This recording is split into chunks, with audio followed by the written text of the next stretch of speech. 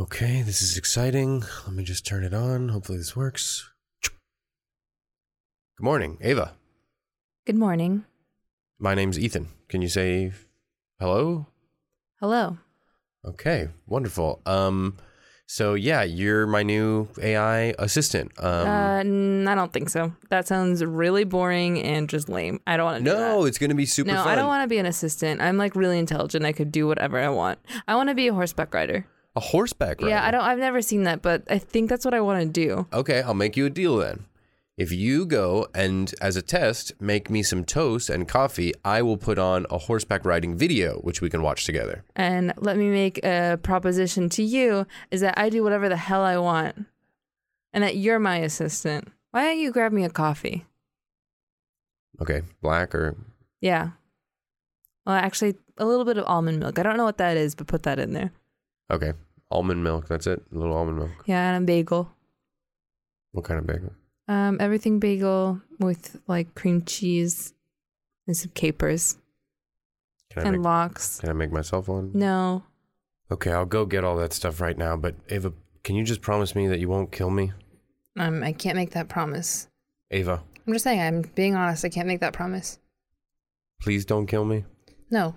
I mean, like, depends. Just bring me the bagel and the... Coffee and the lox? Yeah. Give me all that. And then we'll talk. All right. I love you. Love you, Ava. Get me the bagel. Bad science. Did the movie get it right? Bad science. Or will we have to fight?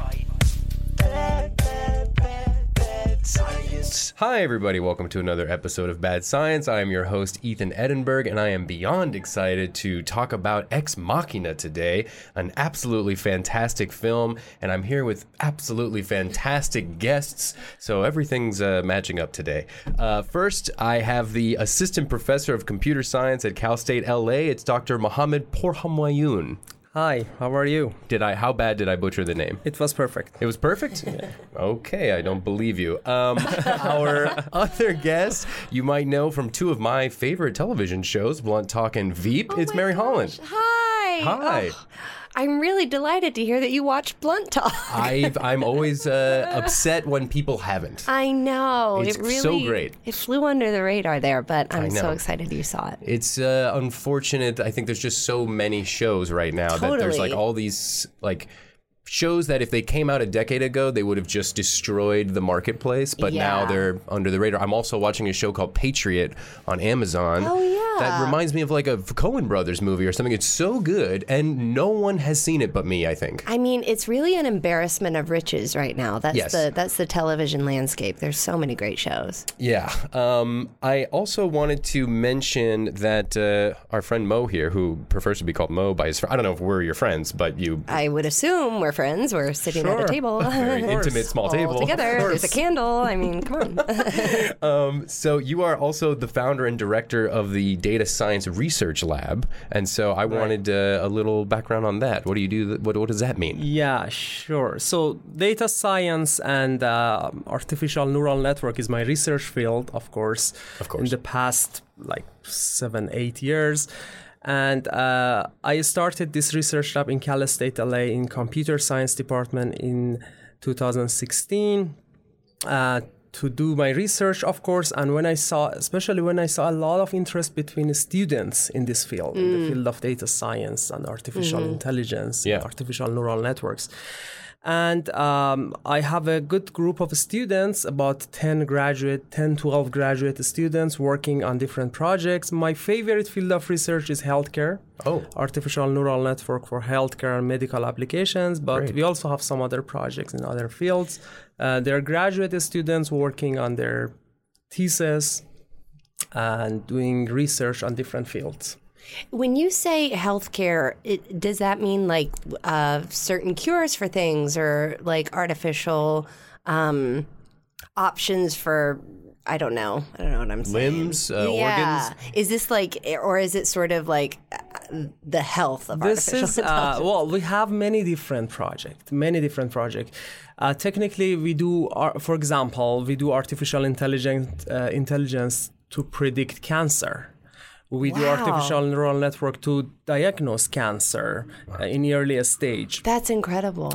We do some research on artificial neural network for predicting heart attack in people with cardiovascular disease. Oh my gosh. So we have a lot of different projects. For example, in one of our projects, we try to predict medical conditions in patients with AIDS, living with AIDS.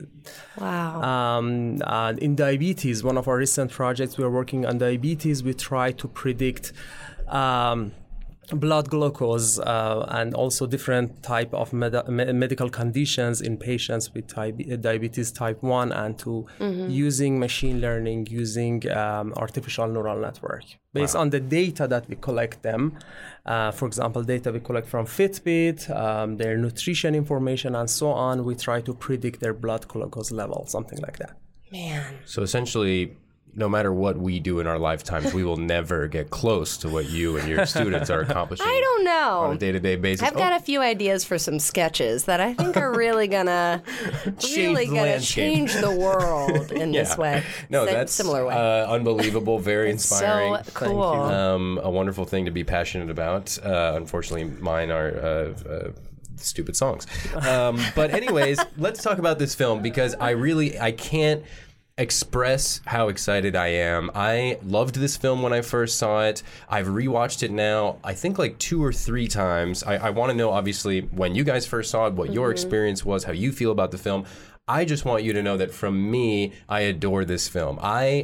Anytime I think a movie, a director can take something on a low budget, on a small scale, with very few actors, and make it something so compelling, it's a huge accomplishment, I think. So it has great rewatchability. I really enjoyed it just yesterday when I watched it again. So yeah, anyways, that's my spiel about Ex Machina. How do you guys feel about the film? Do you want to start? You can do rock, paper, scissors. I love it. To be honest, this is one of my favorite movies. Wow. And that is a great movie. I really like it. I watched it 3 times. I think the first time was 2 years ago. And again, I watched it a couple of months after that. And again, I watched it yesterday to refresh my memory. I really like it for many different reasons. I think the main reason is that I believe the science behind that is pretty accurate. So it shows the future, what it is feasible. We can do. We are still far from that point. We're really far from that. Right. Okay. But I believe it is doable. Okay. It can happen. I don't see why not. Okay. Yeah, I mean, and even what you were discussing about collecting data from Fitbits, like when he was talking about how he was able to get the machine to have amazing facial expressions and to be able to emote, it was all data collected from cell phones and cameras. And I saw the movie when it first came out, and then I remember really liking it, but I hadn't rewatched it again until today. And I'm just floored by how great it is and how close it does feel to us. Like it doesn't feel like it's that genre of sci-fi that's so compelling to me when it's like it's sci-fi that's actually very close to reality. It's like just maybe a step or 2 beyond. Yeah. Right. So you could really see it happening, and I think it makes for more compelling and more like emotionally gripping storytelling. Yeah, absolutely. It's funny because when you think of sci-fi, I think the normality is like huge action sequences and like laser guns and explosions and all this aliens and stuff. But the action scenes in this movie are centered around dialogue, which is 2 people talking. Those are like the riveting climactic scenes. So I don't know. It's just so unique and wonderful. And if you haven't seen it, obviously we're spoiling the crap out of it on the podcast, but you really should check it out. It's so great. So a few notes about the film here. So the writer, director, this is his first time directing, this guy, Alex Garland, but he wrote The Beach. That was his first novel, which became a movie with Leonardo DiCaprio. That's right. That was like a big hit for him. And then he wrote 28 Weeks Later, which is another great film, and Sunshine, which is another fantastic science fiction movie. Sunshine, very good. Cillian Murphy is the main guy, and they're like on a mission to the sun, to like restart the sun, which I know sounds dumb, but it is really fantastic film. I love that film. But anyways, so I was like pleased to know he was like, oh, responsible for these other movies that I really dig. But he was saying, he's quoted as saying that it's not a cautionary tale about AI. It's more a cautionary tale about humans and what we're going to do with AI. Exactly. I thought that was really cool. Yes. Yeah. So it won an Academy Award for Best Visual Effects, and it was on a budget of $15 million. And in that same year, nominated was also The Revenant, which was budgeted at $135 million, Mad Max at $150 million, and Star Wars: The Force Awakens at $200 million. So I thought that was hilarious, and they were probably so mad at this small indie film winning. Right. But I think it was because of the performance, probably like that mesh of robot and human, and the ability to, I don't know, make us feel something without all the lightsaber spaceships. For sure. I mean, I think that is something that makes for a great film, is when the filmmakers invest in the emotional life of the story. Like, for sure, having huge special effects is really entertaining, but I think the truly, like, the thing that we're all going to the movies to see is like, let's take me on a journey, take me on an emotional journey. Yeah, and that really did. Yeah, it really keeps you guessing, right? You're not sure who's the bad guy, who's the good guy, who should I trust, who's lying, they're all lying. Yeah. Right? It's also that thing of, I was thinking about this when I was watching it, where it's very, because it's not just machines that can mimic emotion. Like, there are certain people who are in the world who don't feel or maybe don't have a conscience, or like, you know, have a personality disorder or whatever, where they're able to manufacture, like, understand what those emotions look like, and can be very manipulative in the same way that she was. Like, it's so interesting to like go through the layers of like, yes, but oh, what is empathy, and why did that like win him over, and how, I don't know, like, he knew she was a machine the whole time, but then Exactly. Yeah. One thing that I really like about this movie is that I think in the first half of the movie, we think that this human, Caleb, he's an examiner, that he's supposed to test the machine, the AI. Right. But by the end of the movie, it turns out that no, this is not true. Actually, the Nathan wanted to test human against that smart AI. Yeah. And at the end, we see that AI is very smart, and she can trick both of them, even her creator. So that is awesome. Into destroying each other. Yeah. Like, it's really, And then when the other machine, Kyoko?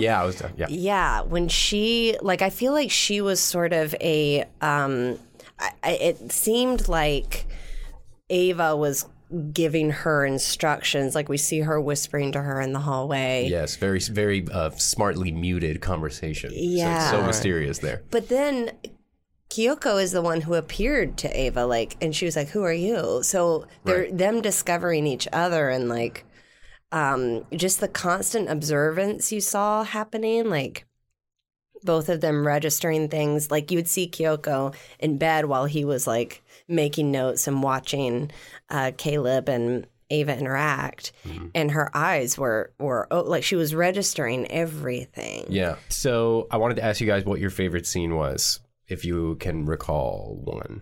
Because I have one in particular while I was watching yesterday that stuck out to me as like, this gave me goosebumps. The one I remembered from watching it the first time was the dancing scene. Yeah. I was like, this is a great scene. The dancing scene is so good, and such a weird mix of emotions, right? Yeah. It's very disturbing to like watch him do this dance that he choreographed. And, right. And he's like making her do it like slavery. Yeah. Almost. It's really... But that was the scene that was memorable to me from the first time watching it. Yeah. But I feel like actually my favorite scene might have been when it was towards the end when she, you know, was like got her skin on. She's got her skin on. She's ready to hit the town.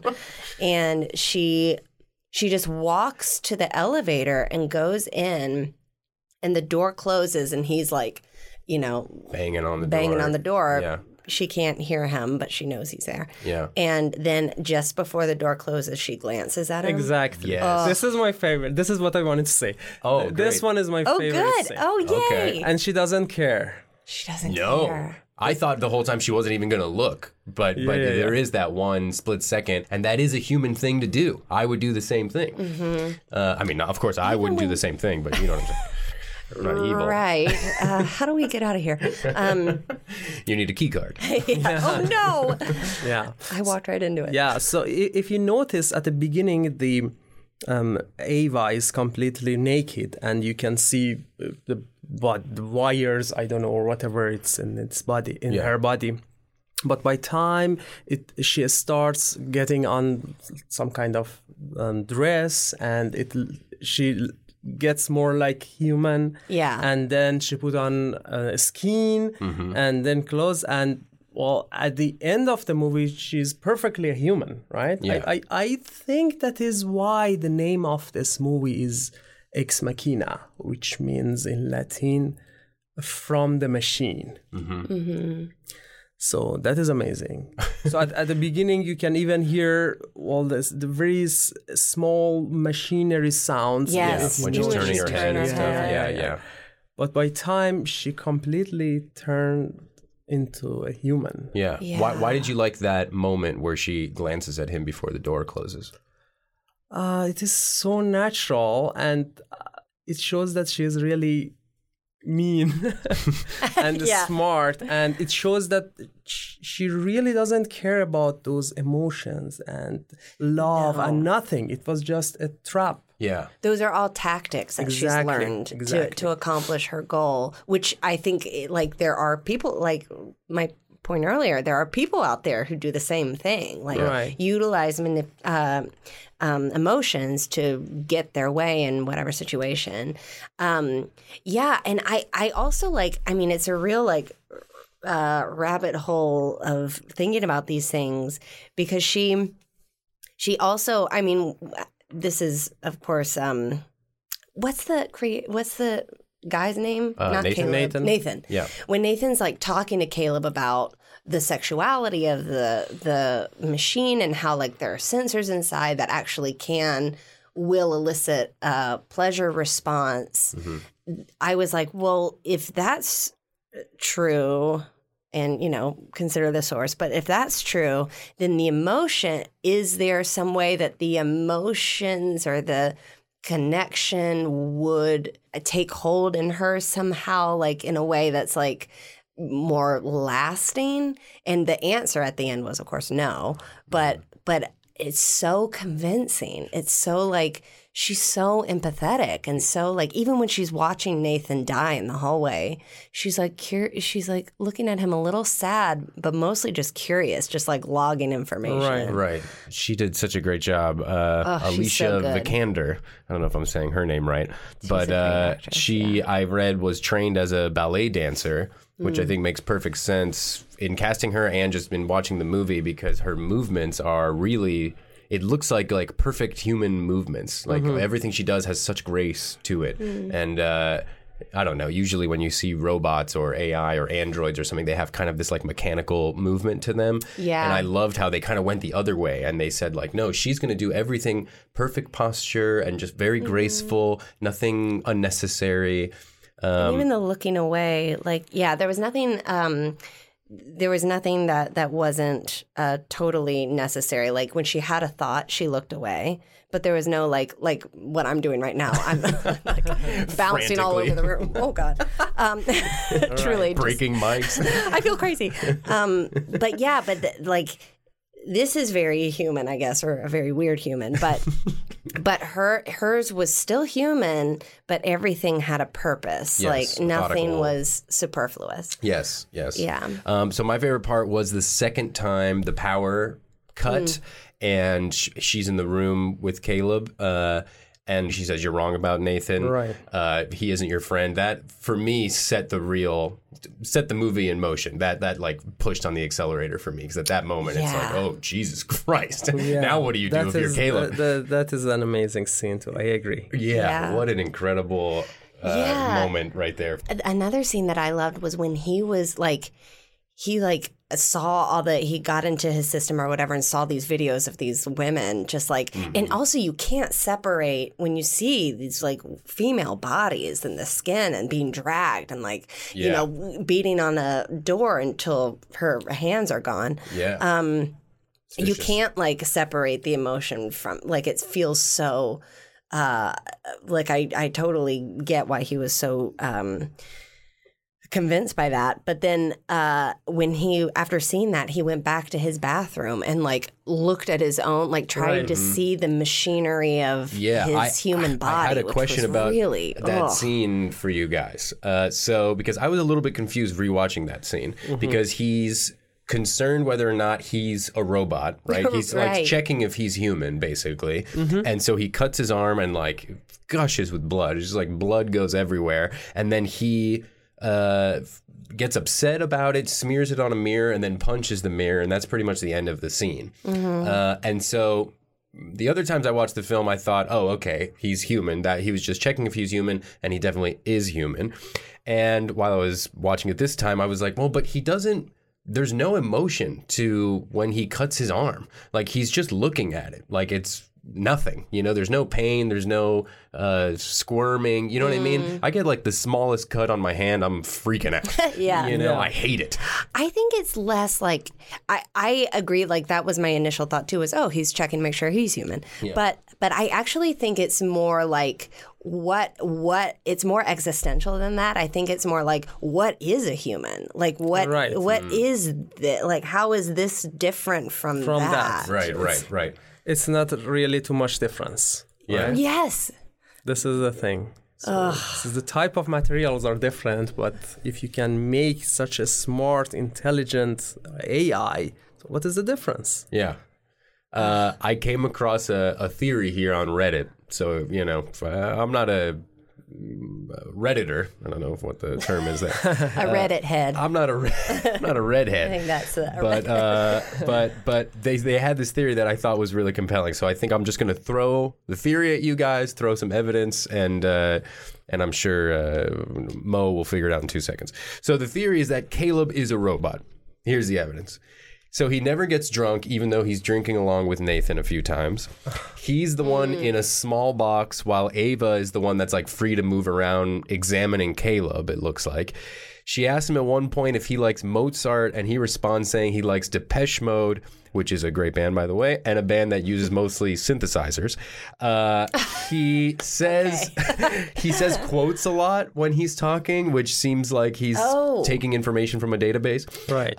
And then when they're outside, Nathan says that Ava is like not the one that's groundbreaking. She's not the groundbreaking model. That is probably the next one, maybe referring to Caleb, ?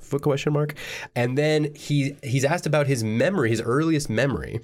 And he starts talking about something in kindergarten. She goes, no, you're lying. What's your, like, there's something else. And he goes, oh, there is one, but I don't know if it's a memory or not. It's my earliest memory. It's just the color blue and a female voice. And so maybe that's referring to Ava. And also all the the doors in the compound have blue lights and they make a tone. Yeah. Right.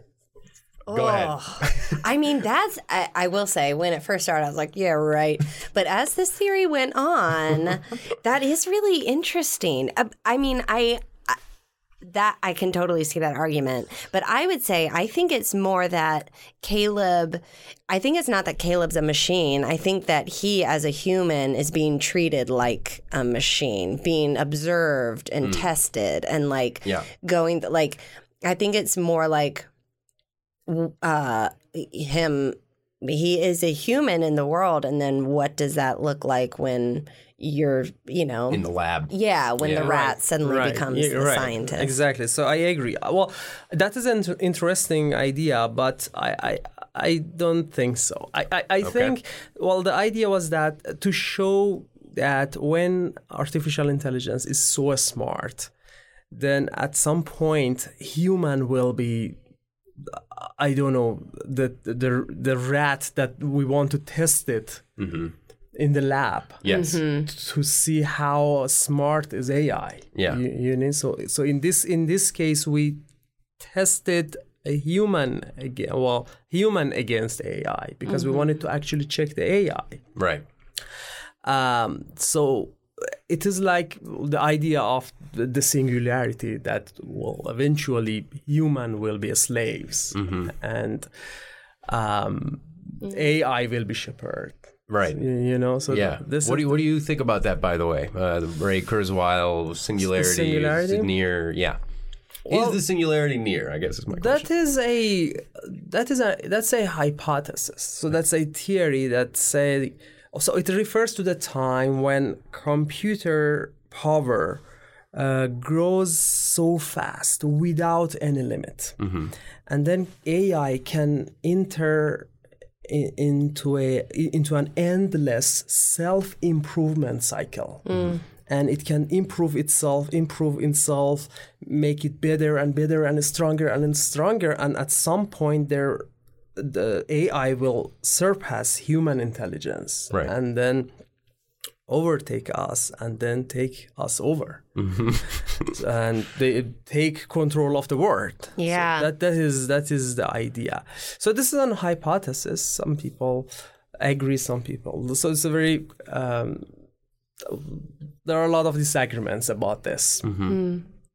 But some people like Stephen Hawking supported this idea. Elon Musk is one of the famous, well-known people who is really concerned about the singularity and suggested to put some regulations on computer growth or AI growth. Yeah. So we really don't know, but in theory, it can happen. This is not impossible. Is that where you weigh in, gun to your head scenario, not to threaten you? Well, for me, I am to be honest, very optimistic about AI and nice to hear. Artificial neural networks. So I always like to use it for social good. Sure. To help people. For example, healthcare is one of the applications. So if we can build an AI system, an artificial neural network system that can detect or diagnose cancer better than doctors, more accurate than doctors. So that is a really good thing. It's very exciting. It can save people's lives. So we are working on this. So in one of our projects, we are working on a system, an AI system that can detect cervical cancer. Wow. Even more accurate than pathologists. You're putting people out of a job. That is true. I agree. So this is that's one of another the disadvantages. Gigantic problem, right? Yeah. That is right. That's right. Okay. I agree, but we can save people's life. Yeah. Okay? That's important. So that's why I am optimistic about artificial neural networks, but I understand Elon Musk's concern. Sure. Because if we don't control it and let AI control everything in our life, especially with these new technologies, we will let AI improve itself. So this is a type of machine learning algorithms called reinforcement learning. Okay. That we put an AI system in an environment and let it interact with the environment and improve itself based on a reward punishment like a puppy. Yeah. A puppy that can take over the world. And put us in cages. Exactly. And it can do it 24/7 for years. And after some time, it will be definitely smarter than us. So do you know the story of AlphaGo? Yes, our producer Brett showed me some stuff about that today. AlphaGo is a software, is a program by a company named DeepMind this is Google's DeepMind now. Go is a game. It is, I believe it's the most sophisticated game on the board. Much more sophisticated than chess, for example. It's the one with all those like little white and black pieces, exactly. right? Oh, Exactly. okay. Yeah, I've never played it. So this is a very sophisticated game. But AlphaGo, or DeepMind, designed a program called AlphaGo that play this game, that can play this game and just let it play 24/7, play with itself 24/7 over years. A man's dream. And yeah, in 2015, And a woman. Sorry about that. I just think they're more sophisticated. But so in 2015, AlphaGo could beat the most professional Go player in the world. In 2015, and that was amazing. Wow. Yeah, so it means that, well, this is an example. This is a very simple example, but we let AI enter a self-improvement cycle and improves itself, and now it is more intelligent than human. yeah. This is a simple example. I mean, it's great to hear that you're optimistic about it because you're much smarter than me. And so when you talk Not sure what. Well, trust me, I'm very sure. When I Trust him. Yeah, you're gonna want to trust me on this one. When I hear you say that it can run itself all the time and expand its own limits, that is just like innately frightening to me. It just sounds like, well, then why wouldn't it, take over? So I don't know. I like your optimism, I guess is what I'm saying. Yeah, I think that the answer to understand like what would stop it from taking over is what's its goal, I guess. Like what is it looking to do? If it's just looking to constantly self-improve and it sees, I would just assume that it would see us as a threat because it has to like exist on the planet. We're ruining the we're planet. the caretakers of it. Right. We're doing a crap job. Yeah. So it's like, well, we can do better than them. Yeah. What use are they? I mean, they are funny and they make some good tunes, Depeche Mode. But maybe we don't need them around. Wipe them out. Yeah. That decision becomes quick to me. I don't know. I think what the question that this movie brings up is like, okay, so humans and AI,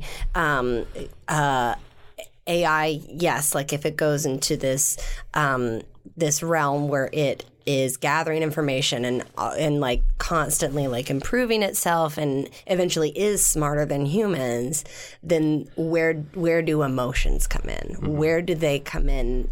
Like, because what makes us human is our feelings about things and our conscience and our morals and all of these sort of not tangible and not even like really linear data points. Like they're just kind of it's indescribable and it's what makes us human. This movie says that the human factor is a weakness. The emotion is a weakness, and it is a tool that this AI uses to accomplish its goal. But in the event that AI does take over, where like, they're running everything, then I believe, and maybe this is naive of me, but I believe that the human emotion factor that will become once again a strength of ours versus it being a weakness, because it's something that this machine doesn't have, even with all the learning it can do. I mean, what am I saying? I'm an actress, so I'm really pushing for the emotions here. I would agree with that. I mean, I think that would be to me like one of the last steps of AI is to learn emotion and understand how to emote. But how can you? It's not rational. Know. Like that's because all the other data that the AI is learning is all very like logical, rational. Like it's all like information that we can see the track of. But emotions have no. I feel like they're sometimes sometimes they do follow a track, but then sometimes they're very irrational and don't follow specific right. But lines. still we are training them. Right. Okay, so if we can define some kind of award or reward for them to be emotional, Right. then they try to achieve that reward. So this way we can train them to be emotional. Yeah, so This is one way.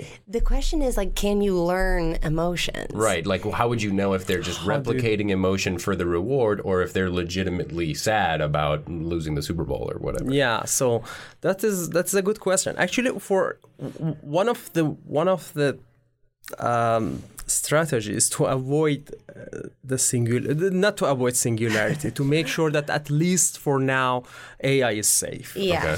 Is the 3 rules of robots. Have you heard of that? I have heard of them because No, of I'm the excited. movie. Of course, all my information is from stupid movies. iRobot, I believe they talked about this with Will Smith. It's like, and I'm going to get this wrong for sure, but I'm taking a guess anyway, so on me for that. It's that they can't hurt a human. Is that one of them? First rule. Okay, 1 out of 1. Oh, it's like the Hippocratic Oath, right? Yeah, so far. Which they can't, oh my God, what is it? Lie? Is that one of them? And the second law is they should obey human unless it conflicts with first law. Oh, so you can't say go murder my friend. Yes. Oh, interesting. That makes Okay. sense. And the third law? The third law is buy music straight from artists. Don't use Spotify. No, I don't know. I don't This remember. is great. Yeah, so the third law is to protect themselves. The AI should protect themselves as long as it does not conflict the first 2 rules. Okay, got you. I So it's like a see. survival instinct. Yeah. The third law. Wow. Got it. Interesting.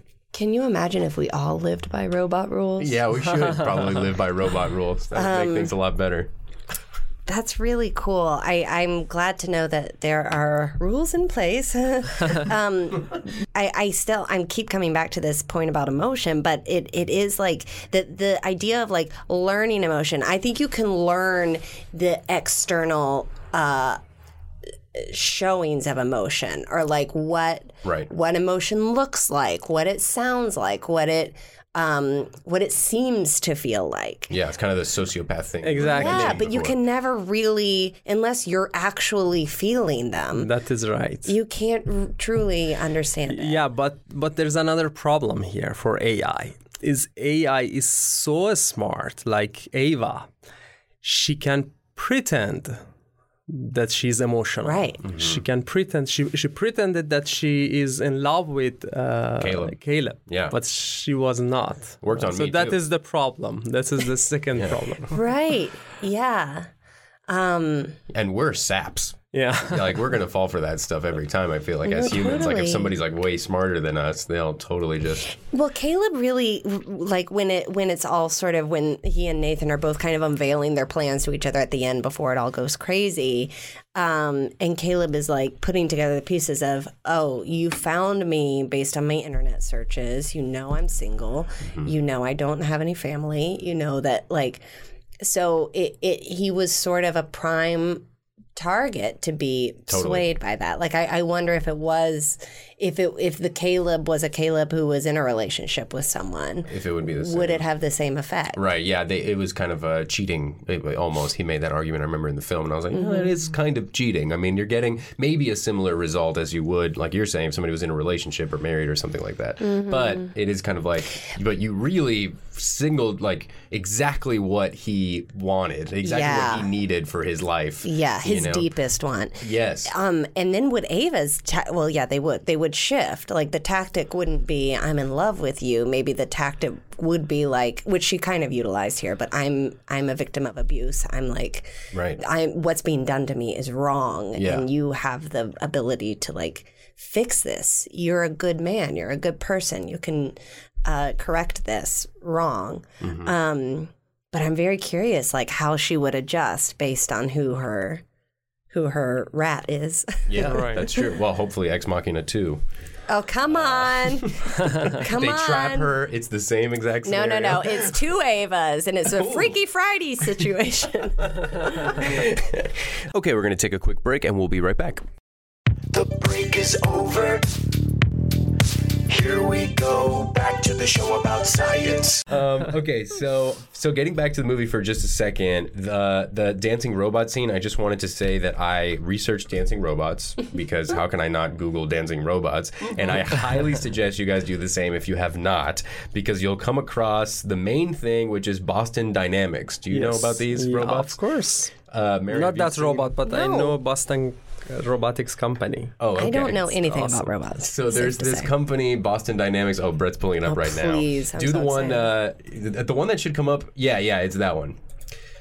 It's to a Bruno Mars song, and it does dance moves, and it's extraordinary. Wow. Yeah, hold on. There's one move he does. Wait, let it play, Brett. It's this one. Oh my God. Isn't that incredible? That is incredible. That's incredible. Well, so there is another one that the dog wants to open the door. Open the door. Yeah, I was going to mention And that one. That that's one's one insane. Opens the door and holds the door for another robot. Yeah. Oh exactly. my God. This one is a crazy show. So I always show this movie in my class. Oh, great. to I'm students. sure they love it. Look, this one doesn't have to open the door, so it calls his friend. Right. And this one has a something. Look, Mary just gasped. he is looking for Terrifying. the handle. Hold the door with the leg. Pull it. Open I mean, it. that's so scary. That reminds me, I honestly, of keep like it the for the- raptors in Jurassic Park. And them communicating with each other is very scary. Yes, very scary. That's the other thing about mortality is like Ava's perception of mortality, like, with humans, our perception of it is sad. It's like, it's a loss, and we're all scared of it. Yeah. Or I am, but her mortality to her, like, this is her whole thing is he's gonna kill me. Like, she's sort of utilizing the human fear and Yes. the human feelings around death. Like, her feelings are primal. Sounds like a crazy word to use because she's not Yeah. an animal in any way, but it's much more primal. It's just continuing on. Yeah, like it's like the third law you were talking about. Is that she's not survival? sad to die. Like, Right. she doesn't. It's just interesting. Yeah, it's like a mechanical. I need to keep going. Yeah. I don't know. Oh, why. right. Yes. I don't know where she's going or what she's doing in the world. By the way, which I Right. thought was a really funny prospect of like, okay, now she's in the world, she's free. Well, she's in a cute outfit. She's I'll definitely tell you that. Love that dress. Is she going to be a cute barista? Is she going to be know? a baker? I don't know. Whatever she does, she can do it really This well. is what we need. We need AI in bakeries because it's so precise. Yeah. And the pies would be amazing. Yeah. I want vegan chocolate cake that tastes the same, and Ava can do it. Oh, Ava can do it. You better believe it. Okay, so speaking of something a little bit silly, there's something called TensorFlow that Google put together. Do you guys know about this? No. Do you know about I TensorFlow? know. Well, tell me what you know about TensorFlow. So the TensorFlow is a framework by Google. This is actually the most popular one to implement artificial neural networks. Okay. So you can do many different mathematical operations in that, but it is particularly very popular for artificial neural networks, different types of. So you put a bunch of data into it. It can help you analyze it and search for specific things and build a neural network based on the data that we provide to it. Okay. So there's a concept called machine learning. So machine learning is a very important topic in AI, maybe the most important topic. So in machine learning, we try to design and develop a program that can learn from data, that can let computer learn from experience or learn from data without being explicitly programmed. So we don't write.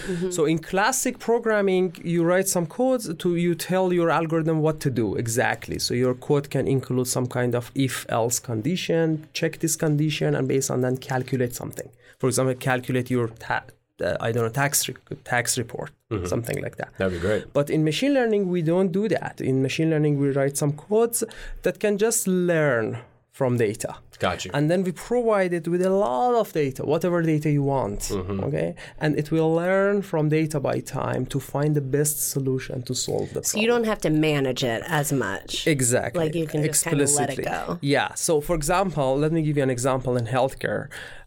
We have a medical image. There is a tumor in that image, and we want to detect if it's a cancerous tumor or a benign tumor. Okay.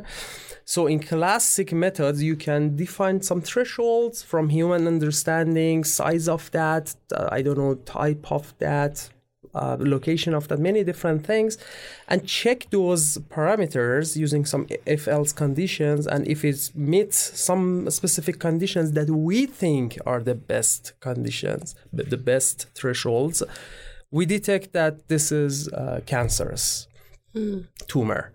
But in other hand, in machine learning, we don't do that. We just write a code that can learn and then provide like 1,000 images of benign tumor and 1,000 images of malignant tumor and let it work on them and learn and find a pattern of that. And then the machine will be able to distinguish between these two. In a way a human couldn't. Exactly. Potentially. The result, the rules can be completely meaningless for us. But it is data-driven. It means that it's derived based on data. So that is why in many cases it is much more accurate. Because it is supported by data. It is supported by what happened in the past for previous patients. That's why it can be more accurate. So artificial neural network is a specific type of machine learning which is inspired by functionality of human brain. Gotcha. So we want to mimic human brain neurons and then connect them to make neural networks, and this wiring between them defines the functionality of this network. Okay. The TensorFlow is a framework to implement that. Well, I think technical. No, I loved it please. all. Mary and I are all about this stuff. I mean, yeah, I'm loving hearing about it. Yeah, same. And I think an equally important example of how TensorFlow can be used was done by a man named Adam Hurd. Do you know what Adam Hurd did? I think I've heard of his name, yeah. You've heard of his name? Were you trying to make a pun joke right there? I'm not. No pun intended. So Adam Hurd decided to insert all of the scripts of Friends. He put in all of the scripts and then essentially asked for a new script based on all of this data. And so TensorFlow made one, and of course, it's a disaster. It's completely all over the place. Funny. And so I thought it would be fun, since we have such an incredible actress here. Oh my goodness, it's my dream. Thank you so much. I have a paper in front of you, Mary. We'll turn it over. And so here we have... I thought this was a blank piece of paper. It was. I'm a bit of a magician. I don't know what machine could be smarter than me. Okay. So here we have a piece of the script. I'll read the scene directions and who is speaking. And if you would, Mary, I'd love for you to read for everyone. Is that okay? Oh my gosh, yes. This is your dream. This is my dream. Fantastic. Can really show my versatility. So we'll have some sort of music here for the friend. I don't know what music they have to insert in between scenes, but we'll put that. And then, so here we go, Adam Hurd's TensorFlow Google script for a new Friends scene. So here's the scene. I'm just going to read this verbatim. Scene, Monica and Rachel's. They're running outside. Monica. I'm ran off. Rachel. I know. Rachel to Monica. Wow, you still have to get married. I ducked to work. Monica. Hey, Ross, come here. They kiss. Phoebe. No, I would like to propose to my kid. They all stand in bed. Them is upset. Time lapse. Joey. Seriously, give me a clown on the table, that's all. Monica whispering. She's in London. There you go. Wonderful job. That is so funny. Thank you so much. Yeah. Thank you so much for reading it. That is hilarious. I saw something similar of, I can't remember who posted it, but they did the same thing where they put in made AI or something watch hours and hours of, or some sort of maybe TensorFlow, watch hours and hours of stand-up footage, and then it generated its own stand-up set. Whoa. Right. It is so funny. Wow, I have to look that up. You have to look it up. It's so funny. But it's a similar idea. It's like, you can know all the data you can know, but there's still like basic story structure is not unteachable, which is an emotional understanding, like what story structure is. So yeah, absolutely, that's very funny. I don't think the whole script is online in case you're searching for that. I think it's just like these little parts as like images, so I wrote out part of it, but I love it. But anyways, I also wanted to mention how Nathan in the film is a functioning alcoholic. Yeah. He's drinking the entire film. He randomly gets very, very drunk. Yeah. And so I have a little list of people in history who were also functioning alcoholics. Do you guys know of any functioning alcoholics you'd like to maybe venture a guess? Famous functioning alcoholics. Scientists? Sure. Einstein. Einstein, not on my list. I don't think he was a functioning alcoholic. No. I'm Probably wrong. a goody two-shoes. Yeah. That Albert. He was very healthy. Mo, you don't look up to any drunks? Surprised. I don't remember. Yeah, I But- can't think of any either. So I'll go through the list. I have certain little stories and stuff. So Vincent van Gogh was a famous drunk. Stephen King, I think through the 70s and 80s was like very drunk. And he said he wrote Cujo blackout drunk. Right, exactly. Like he couldn't remember writing it at all, and it's a great story. It's very successful. Yeah. Ernest Hemingway, famous drunk. Orson Welles. His appetite for food and booze was legendary. Apparently, he'd eat his supper at his dressing table, which included normally 2 steaks, 2 baked potatoes, an entire pineapple, a triple pistachio ice cream, and a bottle of scotch. An entire pineapple? Yeah, That's very so much strange. work. Just an entire pineapple is also just so much food. Yeah, truly. It's really a lot. And so sweet. I don't know. I thought that was ridiculous. Former President Richard Nixon was drunk throughout his presidency. Wow. Which I didn't know. And finally, to relate back to the film, Jackson Pollock was drunk almost every day and night of his adult life. How about Winston Churchill?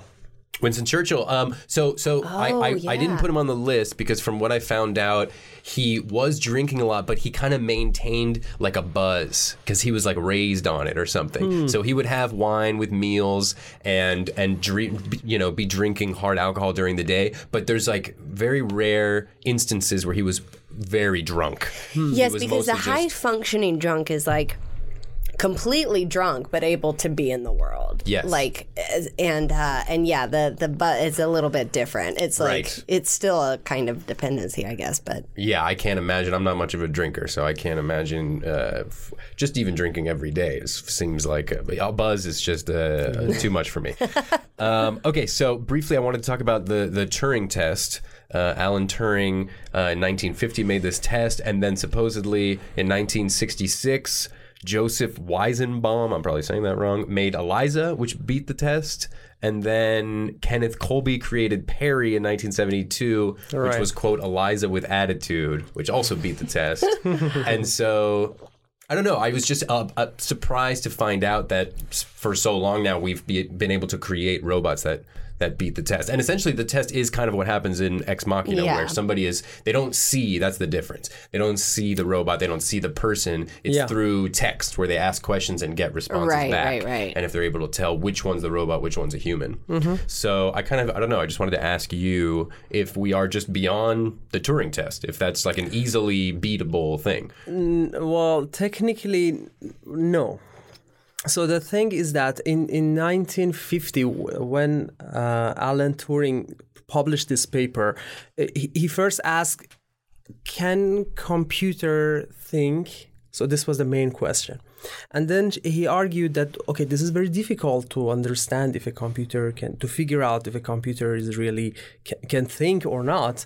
So let's do he proposed a simpler test. So he said, okay, if you interact with a computer and a computer can mimic human perfectly, really good, act exactly like a human that you cannot understand, you are interacting with a computer, then the test is passed. Okay, so this was the idea to find how smart a computer is.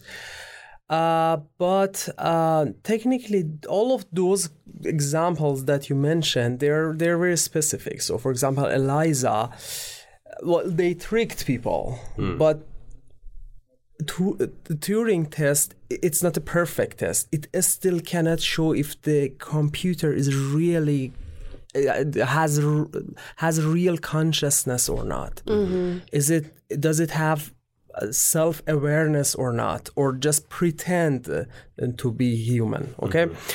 So for example, this ELIZA one that you mentioned, the trick was that the computer pretended to be a psychologist or something, and this way when it communicated with people, it tried to return back their question to themselves. Oh, okay.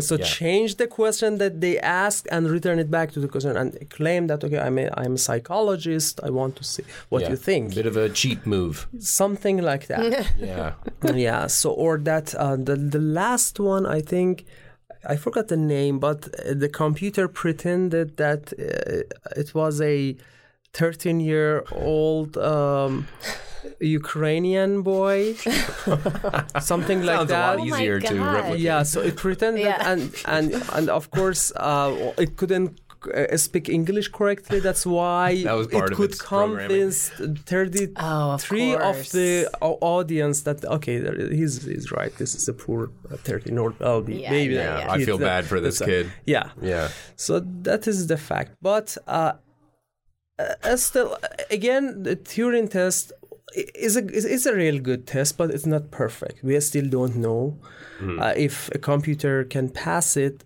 It really has consciousness or not. Yeah. What do you guys like? What would you ask the computer, knowing it's an AI? You know, what would you ask to test its consciousness? This is really difficult. We really cannot figure out if the computer has self-awareness or it pretends. Right. I would ask this. Honestly, the first question that came to my mind, and I'm sorry, it's crude. Oh, I'm glad you're saying the first one. Would be like, what does a fart feel like? Okay. Because, you know, she can describe to me like, oh, it's a release of pressure, but no one describes it like that. I was going to say, if I ask a human and they say it's a release of pressure. Exactly. Say, like, machine. you're either a huge dork or I'm talking to a robot that has no feelings. Yeah, but something maybe, I mean, she could probably learn and describe it in a way that works with human semantics and like could figure out, I'm sure, a way to make that sound natural. And yeah. Also funny that you preface it with warning us that it's crude. Guys, it's a very elementary it's level. really crude, okay? I'm very prim. I don't know if you haven't registered that. I was just preparing myself for the worst when you said crude. But I mean, it's a rated R podcast, so whatever you want. Do you have something, Mo, if I can call you Mo still? I know sure. Pretty deep in. But about consciousness? I was wondering if we had a smart AI like that, and if we ask her, do you have consciousness? Do you have self-awareness? And this is a good question for her to answer. Yeah. Right. Yeah, that's not bad. Let's see what she says about herself. Because well, I mean, what is the definition of self-awareness? Well, but the thing is that at least Ava, she had access. So she was, again, data-driven, so trained based on past data. So it was a search engine company. So that company, Nathan's company, they had every data in the planet. And they provided all of those data, search queries, everything collected from cell phones, whatever. Yeah, Blue Book. Exactly. They provided all of those data to this computer to train Ava. So Ava alone, she has knowledge of everything, everybody else in the planet. So that is we do that. Well, that is why I'm telling this is doable. This is really doable. Yeah. So there are companies that have access to this information, right? Speaking of, so to me, it was pretty obvious that Blue Book was like a combination of Facebook and Google. Right? Exactly. On the head there, hit it on the head. So there was this kind of a cool Easter egg in the movie that people, once again on Reddit, picked up. Thank you, Reddit. So there's code at one point. Caleb is entering code when he's like trying to fix the system, like unlock the doors for Ava. And so this code is like actual code. And so people actually ran the code. Wow. And it came out to an ISBN number, which was the number for a book. And that book was called Embodiment and the Inner Life by Murray Shanahan, who is a professor of cognitive robotics and was an advisor on the film. Oh my gosh. So pretty cool move. Man. So, I mean, I have other stuff here, guys. I know we're kind of like running low on time. I mean, I had more stuff on Elon Musk. I was going to ask you if he's like a fear monger about AI or if you agree that it could destroy humanity. But I agree. I agree with him. Again, as I mentioned, I'm optimistic, but I understand his concern. Okay, so we should, well, this is reasonable to have kind of control on this. Gotcha. Proceed with caution. Exactly. Yes, there should be regulations in place. You think that's a good agree. move? Okay, I'll tell him you said so. And he works downstairs. I also found out that Oscar Isaac grew up in Miami, which is where I'm from. I thought that was fantastic. That's cool. And that he was in a ska band. I'm a musician, so I found that fascinating. I like ska music. Yeah. He opened for Green Day, his band, at one point. So That's he was incredible. living the dream his whole life, I guess. Truly. Now he's in destroying. Star Wars. And then there was the Utah data center, because they're, at the beginning they're on that helicopter and he says like, oh, we've been over his estate for 2 hours, as if he owns this like gigantic. So I was like, what's the biggest I don't know, estate or privately compound owned that we have? Yeah. And so I came across this. Is it in U.S.? Yeah. So, well, I don't know if it's the biggest, but I think that one was not in U.S. In the movie, you're right. It was Norway. Yes, Norway. Oh, beautiful. So it's just gorgeous out there. Just gorgeous. It really is. So like find stunning. a fault with it. Good luck. They had like as the act breaks, I think it was like these gorgeous shots of nature, which really, I don't know. It seemed like he spent like equal time on like, robotic stuff and just this beautiful landscape, which was really smart. Yeah, this movie's so good. So. The NSA has this Utah data center, which was $1.5 billion to build, and its precise mission is classified. And it's aliens. It's 1.5 million square feet, and it's the site that's linked to Prism. You know about Prism? Prism? No. Well, first of all, it has a terrible logo. So for such a expansive corporation or mission or whatever, they really need to find a graphic designer, in my opinion. The logo is atrocious. Look it up. But it was started in 2007, and its existence was revealed 6 years later by Edward Snowden, which he like leaked these classified documents, and it was like all that stuff that were spying on everybody. Basically, it was like really just scary, terrifying, and it related to the movie. It's it's him taking. He says at one point, like, I took everything from all the cell phone networks, but they couldn't out me because they'd be outing themselves. Right. And I used all that information. It's like kind of exactly what the NSA is doing. They're like not telling anybody about it, and somebody has to flee and leak. So look up pictures of that Utah data center because it seems spooky, overlordy. Spooky. It's very haunted there. I think they have a lot of ghosts over in Utah. But yeah, I mean, I think that's pretty much it. We have a usually plugs section if you guys have something. Should people take your class? Is there a shadow program we can come learn about neural networks in? I love. If you can come. Oh, okay, great. That would be great. I don't think Mary's doing anything. No. For the most part. No, that would be amazing. So is it like kind of an open door thing where people can, or I mean, you'd have to sign up, I assume, but would you have to be a student to sign up to take a class? I will teach several courses, mainly. I have 2 courses, Introduction to Data Science and Advanced Data Science. They are very popular courses, so there are more than 100 students in my class. Wow. Okay. And I'm developing some new courses, deep learning. Cool. Great. This is Well, if you need help, again, we can of course offer advice. That would be my pleasure. Yeah. So people should take those courses if they're going to great. Cal State. Of course. Of course. Yeah. Pun intended. Mary, you have something you want to tell people about? Yeah, I am performing all the time at Upright Citizens Brigade here in Los Angeles with several different teams. I'm there every weekend pretty much, so you can look me up or find me on Twitter, and I always post about shows there at mholland85. And then otherwise, I would say, you can check out all episodes of the show I did for NBC called Shrink are now streaming on Hulu. So go treat yourself to a little bit of that if you want to. Yeah. And keep watching television, please. I think they will. I think it helps help us focus on something else other than what's actually happening. Yeah, it's a nice little distraction, Yeah. Okay, well, thank you guys so much. I had a ton of fun. And let's do this again tomorrow.